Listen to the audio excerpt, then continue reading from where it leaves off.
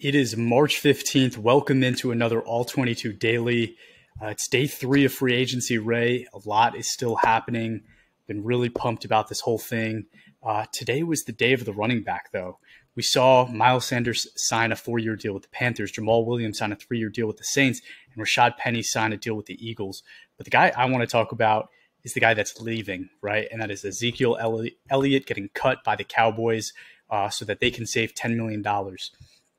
Zeke has been a really good player for a long time. He's serviced that team really well. But this year, you saw the wear and tear on his body showing after only 265 snaps that year. He looked like a beaten down version of himself. Is he still able to achieve any high level production? I'd say so. He had a 75.5 run grade and a 77.6 blocking grade. I think Zeke can still find a place to provide value. I've heard rumors about him to the Buccaneers. There might be a few other places interested in him. But you being the Cowboys fan, I wanted to ask your opinion. What do you think Zeke has left in the tank? Oh, it's going to be unfair. So here's the thing. There's hardly anything left in his tank as a runner. Every time he has the ball, that's an opportunity taken away from younger, fresher, more springy legs. It's just the way it is. Every time the Cowboys gave him the ball instead of Tony Pollard, it was a win for the defense because the juice is just not there. What he does have going for him is that he's a veteran and is a very good blocker, right? And that does matter, that pass blocking aspect of it. So he really, at this stage of his career, is just a veteran player who really should be paid no more than the veteran minimum, in all honesty, and have a spell role on a team to maybe get, 4 to 6 carries a game, and maybe, have some run on third downs where you need some protection, or maybe an outlet out of the backfield where he's still, pretty steady in that regard. But as far as playmaking ability, or home run threat, or being able to turn 3 yards into 6 or 2 yards into 5, it's just not there anymore. It's just what happens. It's just the natural life cycle of the position. You could be 26, 27 years old, and by that point, you're pretty much over the hill. And that's just what we've seen with Zeke. Yeah, and obviously it was a joke that I was starting out with running back. Today was actually the Aaron Rodgers day. Aaron Rodgers, everybody was there. There was 500,000 people listening to the Pat McAfee show today. And Rodgers came out and talked about his experience with what's been going on with the Packers. And it's really interesting to me as a Packer fan because it's all things that I think we've been thinking. As a Packer fan, we've been thinking these things, right? Ownership, it's us, right? It's kind of on us, but the guys in charge there haven't really been doing a good job. There's been year after year of just bad draft picks, guys coming in and not really providing the value you'd want from first and second round picks. I think Christian Watson was maybe the saving grace this past year just because we sort of hit on one guy who had half a year of production, but he did look special. So I'll give him that. But what Rodgers basically said is the old regime is gone. The new regime has a new way of doing things, and they're done with me. And he gave the sense that he doesn't feel they did it respectively. And again, that's kind of the sense you get from this new group of management in Green Bay, which is really disappointing. I thought, we talked about it yesterday. I know I haven't called anything in terms of where people are landing, but the one thing I did call was that Rodgers was going to use that as an opportunity to thank the fans. And that was something he did repeatedly. I was pumped about that. And, if you're a Packer fan, you probably think Rodgers is a weird dude, but you just can't deny the amazing athlete he's been on that team for years now. And what he says is true. He loves Green Bay, and he's provided Green Bay good football for 15 years. So happy for him. Happy he kind of found some peace. Sounds like he's going to end up a Jet. Nothing's official yet, but the Packers seem like they're playing hardball. And that is the next question I wanted to ask you, Ray. Is there a point where a franchise can say, I've gotten enough value out of this Hall of Fame player that's played for me for 15 years. I'm going to let him do whatever he wants to do, right? In basketball, we see it all the time. They grant these players permission to go seek trades and go find a new place to play if that's what they want to do. Football's different. That does not happen. It doesn't happen. It didn't happen for Tom Brady. But Aaron Rodgers is here trying to go play for the Jets. And it seems like the Packers are kind of holding him hostage. do you think that there's a time where they should say, I have enough value from this player? Honestly, no. Maybe I'm grumpy today, but no. This isn't a charity case, right? I think the only time those sort of things come into play is when you sign them to a one-day contract for like however many hundred thousands of dollars. It's like, yeah, I'm giving you hundreds of thousands of dollars to say your last day was with this team and you retired with us.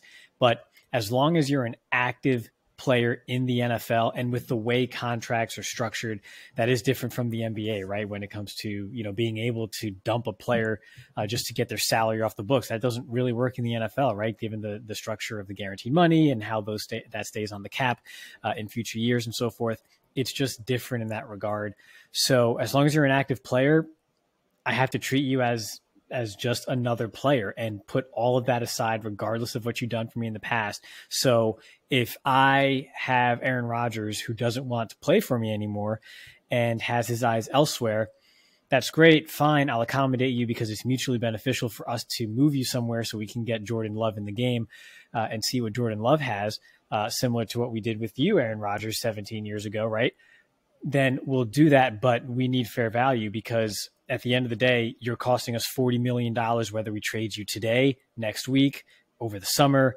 It doesn't matter, right? We have to do what's best for us as an organization because that in turn is what's best for the players, all the other players on this team in this organization who are working just as hard to try to reach the pinnacle of the sport, which is the Super Bowl, next February. It would be a disservice to them to not do what's best for the team, whether it's acquiring a high draft pick in this upcoming draft to get them a better player, or another player in return that can help us win on the field this fall. I'd be doing a disservice to them if I don't explore every avenue and use every ounce of leverage I have in order to, just get the best player in return. So while, yeah, you'd like to see it neat and a nice clean breakup, it just rarely, if ever, works out that way. It's just the way it is. It's a cold world. It's a cold world. And you forgot the shareholders. We're out here trying to make a buck, even though the shareholders for the Packers make nothing. But yeah, the shareholders, right? It's for the fans, right? They deserve to have a winning team. So they're doing whatever they can to make that happen. So I get that. So I don't disagree with you. I think it's just kind of an unfortunate situation. I think they should just make it happen. If there is a first round pick on the table, take the deal. You know what I mean? Take the deal, get the 13th overall pick, go get me Jordan Addison for Jordan Love, and let's move on. But I've been talking a lot, Ray. Tell me, who are you excited to see today? Yeah, so just take a hard left turn here, right? I mean, we've had enough Aaron Rodgers talk, and there's going to be plenty more over the coming weeks, I'm sure. So totally separate from that, petty Belichick is the best Belichick, right? So the Patriots signed Juju Smith-Schuster for 3 years, $33 million, shortly after Jacoby Myers signed with the Raiders for 3 years and $33 million. Actually, I think it prompted a tweet from Jacoby Myers just sort of referencing that, like, wow, isn't that something, huh? So Belichick's up to something, right? You can never figure out exactly what's going on in his brain, but that was clearly intentional in some respect. So the thing about Juju, right? My mind immediately went to, does Belichick actually stand for like the BS on social media that Juju has just kind of become known for at this point, right? Because his play on the field hasn't really matched what it was in 2018 with all the silly TikToks and stuff, right?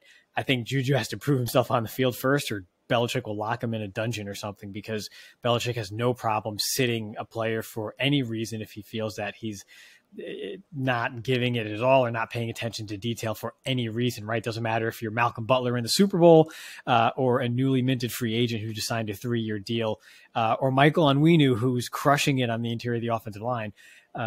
He has been known to just sit players if they're not living up to the standard that he sets for them. So I'm interested to see how that dynamic works out, because he doesn't seem on the surface like a Belichick kind of guy or personality from, 30,000 foot view, right? Now it could be unfair. We're not in the film room or anything like that in the meetings, but that's just what it seems from an outsider's perspective. So strictly on the field, Juju hasn't really come close to his 2018 form, where he had over 1,400 receiving yards, over an 81 PFF grade.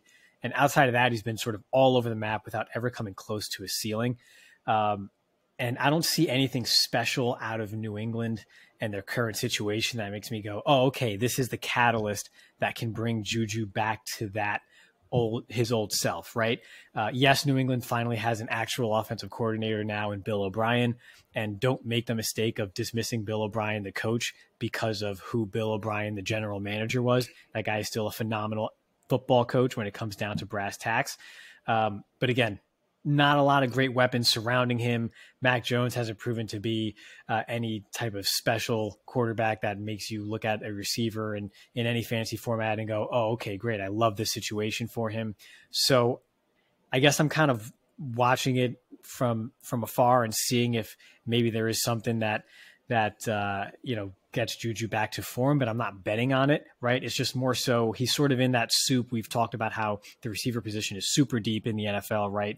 There's tons of really good ones, and then there's a bunch of just pretty good ones, right? And he's sort of in that pretty good pile that you maybe stash him at the back end of your rotation just to see if maybe there is a spark there and he does go back to his old form. Yeah, it's pretty interesting. And I'm going to make a stupid take, and I don't actually believe this, but if you were to tell me you can sign Juju or Jacoby Myers for similar money, and I said, who are you going to get the most return from your dollar on in terms of like jersey sales? It's definitely Juju, right? Like they're going to make more money on Juju being there than they would Jacoby Myers. But in all seriousness, Jacoby Myers, if you look at the receivers in this draft, there are a lot of guys with similar skill sets to him. And I think Juju adds a very different skill set to the New England offense. So to your point, I think there's definitely some scheming going on with Belichick. He has other plans. We don't know about it. We're all just pawns in his game. But I like the fit. I like the fit for Juju. I think with Bill O'Brien there, it's, his all-22 stock should be going up. And I'm going to change pace and go with Baker to the Bucks. So only a 1-year, $8.5 million deal. And maybe I'm a sap, but Baker, in his first 3 years in the NFL in Cleveland, two of his years, he had above 80 PFF grading, which is phenomenal for a young quarterback and something that is very rare to happen, very hard to do.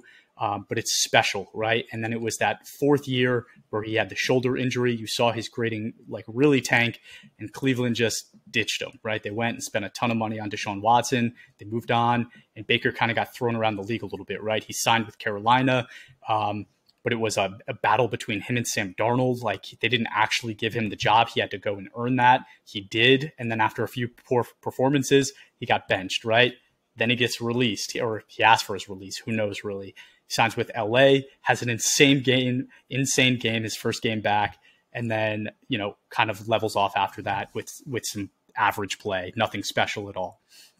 But he was asked to do a lot last year, and after that shoulder injury, it's not like he had a full offseason to really prep and become that great quarterback again. But this year he gets to do that with a Buccaneers offense that still has Mike Evans, still has Chris Godwin, and just is decent, right? Like Tristan Wirfs is still there. They have some holes in that offensive line now, but it's a more stable atmosphere, environment for him to grow in as opposed to what he's been in the last few years. So I do like this for Baker, and I'm not saying that you should go into this season with him as your number one quarterback, but if you could get him as a buy low option, I think that's a great investment for you. Go trade a third or fourth round pick on a quarterback that might end up being a starter at only, I don't know what he is now. Is he 27 years old? Is he even 27? It could be a great investment for a team looking to buy a quarterback. Yeah, I don't disagree. I mean, he's 28 years old, but age doesn't seem to matter for quarterbacks until you hit like that 34-ish range, right? So there's plenty of years left if he's good enough to continue playing. Mm-hmm. My concern with Baker is I wonder because even when he came into the league, Cleveland was not a good situation. Cleveland's never been a good situation for anybody, right? Yep. And so, yes, he played well while not in a great situation early on in his career, but I wonder if that just wore on him, right? After a while, it takes its toll until you have that injury and then you succumb to those injuries and have a poor season. Then they ship you out. Carolina was an absolute mess that final year under Matt Rule. So really nothing to take away from that. And then he goes to LA, who was another mess. They were missing like the entire offensive line. That offense could just never get anything together. Everything just basically fell apart for the Rams this past season too, right? So he's basically had 3 good seasons, 3 quality seasons as a starter, And then for the last 2 years, he's been in an absolute mess. So has he lost the edge, or does he come out of it and sort of return to that his younger self? I'm not convinced that Tampa Bay is still a great environment. I like the fact that they have Evans and Godwin there and, that whole deal, but they still have a bit of a weakness on the offensive line, despite having Tristan Wirfs there. And so I'm just a little concerned with how that whole deal is going to shake out, but it's definitely better than it was this past season in 2022. And obviously he dealt with the injuries in 2021. So I agree, definitely a buy low option, someone to stash away. And if he does go back to that 2018 to 2020 form, you got yourself a good starter, or at the very least, a very good backup in all-22. That's right. And what do you think is good compensation, right? If I'm going to go trade for him, would you trade a third, or are you going like a fifth? I'm trying to get him for a fifth. I might settle for a fourth because I'm not sure. I'm not in love with this draft class, I think. So by the time we're in that fourth round range or so in a rookie draft, I think it's worth the move at that point. So yeah, I would try offering a fifth, settle for a fourth if that's where you end up. Cool. Two other guys really quickly I wanted to mention. Hayden Hurst signs a 3-year deal with the Panthers. Excited that he got the bag, but from an all-22 perspective, I definitely am passing on him. He's already 29 years old. He looked great in his 1 year with the Bengals, but who wouldn't in that offense when there's those other weapons around him, right? He was never getting attention. So now he goes to the Panthers that lack essentially any other weapons besides Miles Sanders now being in the backfield. And I think that's just going to be really hard for him. But what I do like is I like what it does for whoever is the number one pick. It should give them a reliable target. He has over an 80 catch grade, meaning he doesn't drop the ball a lot. So he's a reliable target. So what am I saying? Hayden Hurst, value down, pick number one, slight increase in value in my eyes.